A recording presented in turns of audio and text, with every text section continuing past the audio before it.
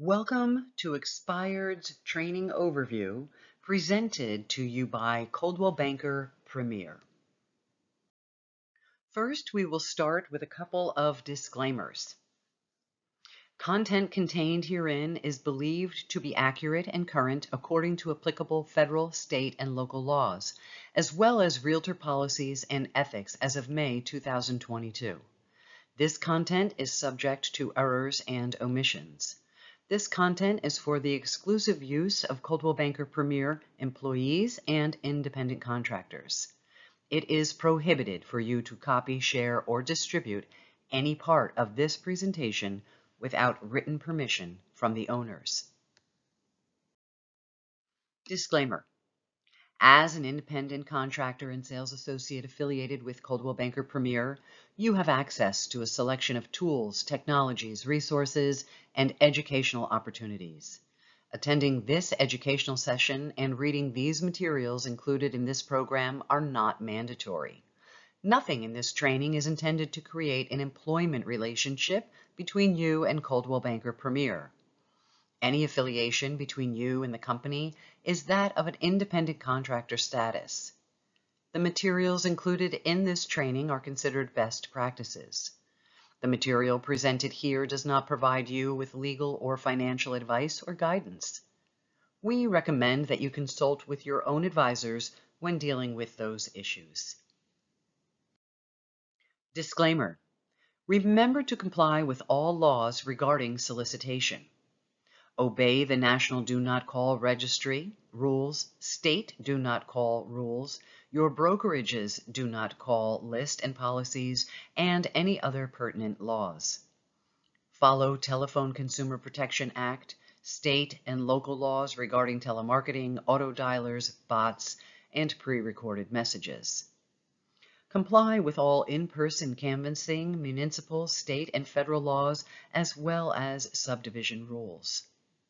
Know your local realtor association and MLS rules and regulations regarding the allowable use of listing data. As a realtor and a sales associate in the real estate industry, where do your leads come from? And they come from many forms. Could be geographic farming, demographic farming, sphere of influence, open houses, for sale by owners, for rent by owners, prior customers, internet leads, expireds, and more. This session will focus on expireds. The National Association of Realtors has historically said that 70 to 80% of expired listings will relist. This is a pool of property owners that have already listed their house once and for whatever reason it failed to sell. So there's a great probability that these individuals will relist their properties. Expired listings are a great place for you to focus your time and energy to create business for yourself. Working with listings can take an investment of your time and maybe some of your money in the beginning. You must invest your time to cultivate these relationships so that home sellers trust you when they list their house with you. And typically, people's properties are their highest asset, their biggest asset. And so it's real important that they have trust. So let's talk about some F words. There are facts, failures, and fantasies. What does that mean? When you're talking to a potential seller, you want to talk about the facts, failures, and fantasies. The facts are those properties that actually sold. They are the properties that you will use for your comparable market analysis. Those are properties that have closed property and are provable for the price that they have sold. The failures are the properties that were exposed to the market but failed to sell. For whatever reason, those properties become the expired listings. And then there are the fantasies.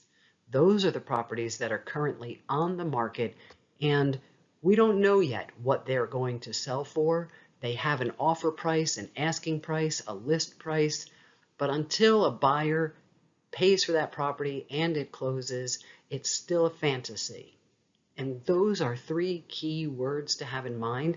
The seller gets to choose which one they want to be, a fact, a failure, or a fantasy. And it's really important to be able to articulate this when you're talking to a potential seller so that they understand that they're making the choice about how to price their property properly in the marketplace. Working with expired sellers takes resiliency, it takes persistence, it takes tenacity, and here is a quote by Robert H. Schuller. Tough times never last, but tough people do. And how that relates to expired listings is you must believe in yourself that you are the right agent to relist that property and sell it in the marketplace. So let's take a look at a study that Notre Dame did several years ago. And in this study, it said that 44% of all salespeople quit after the first no. 22% of all salespeople quit after the second no. 14% of all salespeople quit after the third no. And 12% of all salespeople quit after the fourth no. However, the study also demonstrated that 60% of all prospects say no 4 times before making a positive decision. So that means that only 8% of the salespeople remain in the marketplace talking to that customer to be able to do that business. So you want to keep that in mind also. Be part of that 8%.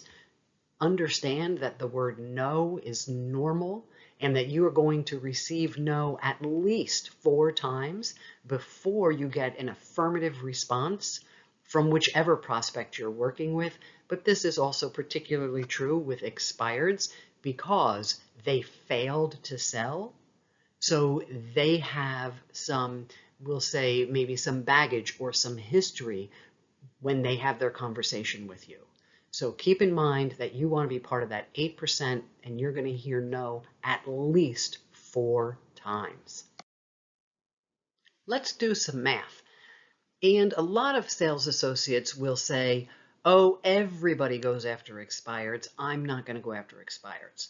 But that is what I would call an urban myth in the real estate industry. So for example, if there are 1,000 members in your realtor association, and 100% of them pursue expired listings, which we know automatically is a false statement, but let's just assume it to be true.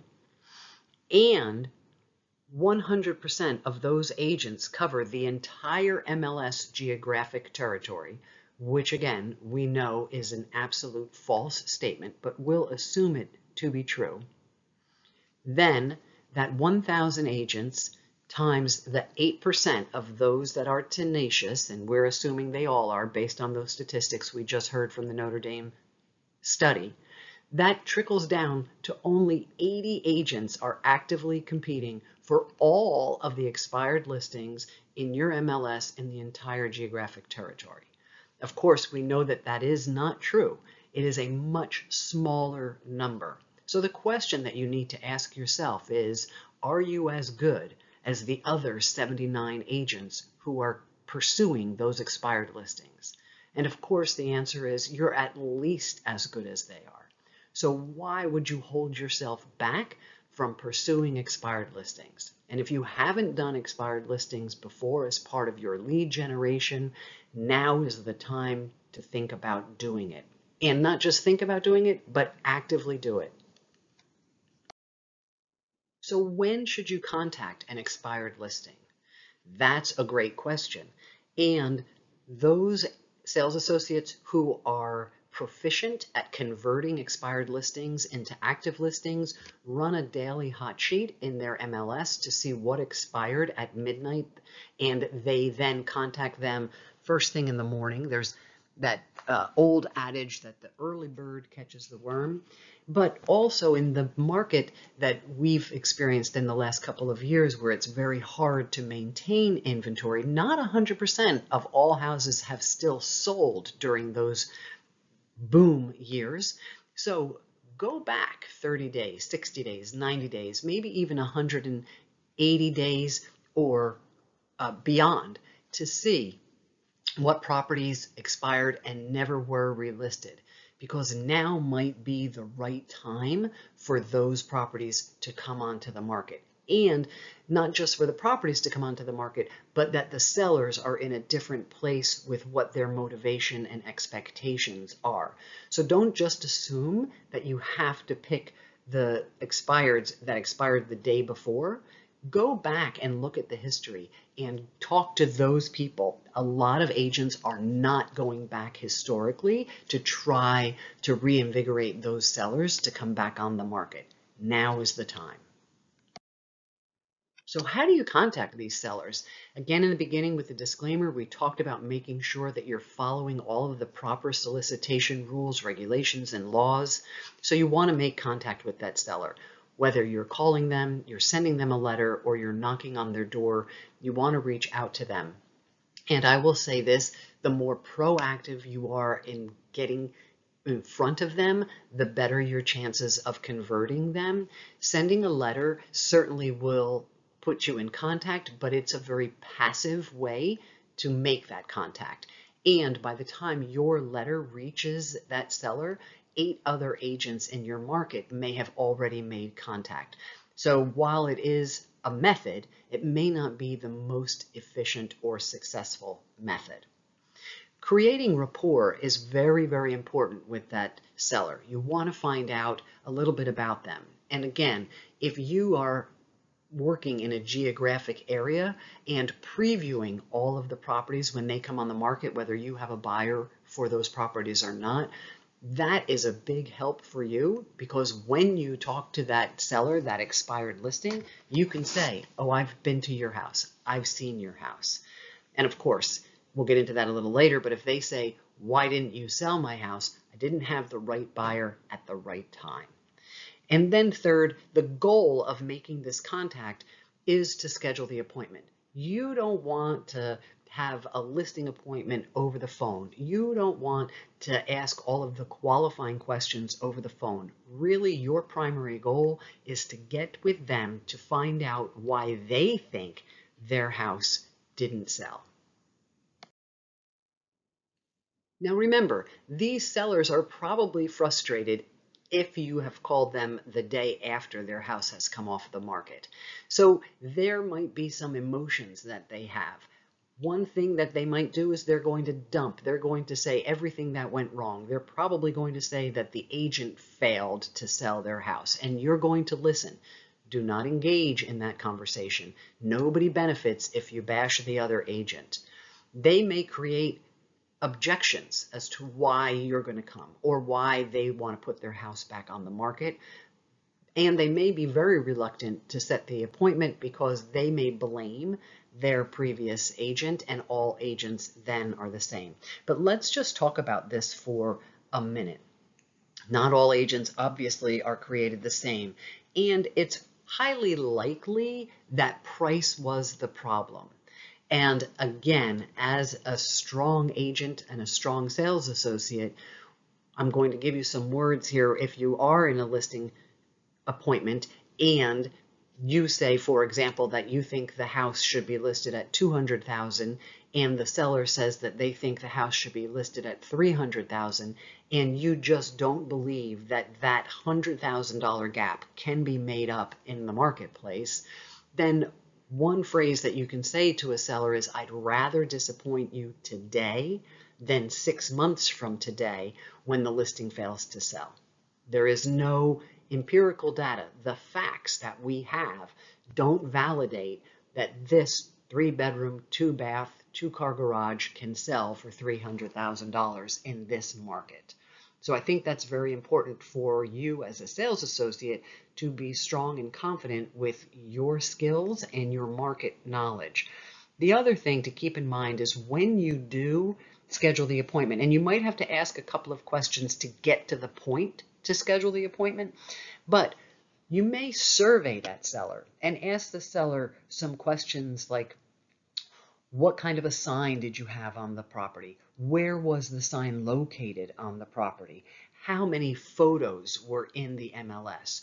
Were they professionally taken photos? Did you ever see the photos? Was a home protection plan offered? You might ask about the fee that was charged. You might ask how many showings they had. Were there any office tours? Were there any open houses? Just a variety of questions to try to get a feel. And again, don't ask all of these questions, just a couple of them, so that you can then set the appointment. And when you also are calling to set the appointment, you can say something to the effect of, is your house currently on the market, or is it currently for sale? And I'm going to pause here for a second and talk about house and home, and you'll see that I really try to use the word house because it's an emotional separation over home, which is a very emotional. Home is where we live, where our memories are, where our heart is. And when people are trying to sell their property, it's easier when we use a more clinical term like house rather than using the term home. And one question may be that you ask them, if you were to sell your house, where would you be moving to? And when do you need to be there? And if you don't sell your house, what happens? What are the consequences? And these are some questions that you can ask on the phone, or if you're knocked on the door in front of them, just again to find out their motivation so that you can then schedule the appointment. You might call and ask, when will you be interviewing agents for the job of marketing your house for sale? Other questions you might ask are, did you like what the agent did? Did you not like what the agent did? Again, ask, why do you think your house didn't sell?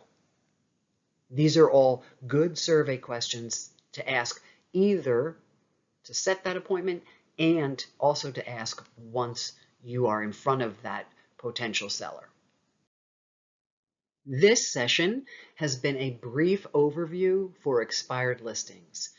Even in the best of markets, there are still expired listings. There is still an opportunity for you to generate leads by pursuing properties that have failed to sell in the marketplace.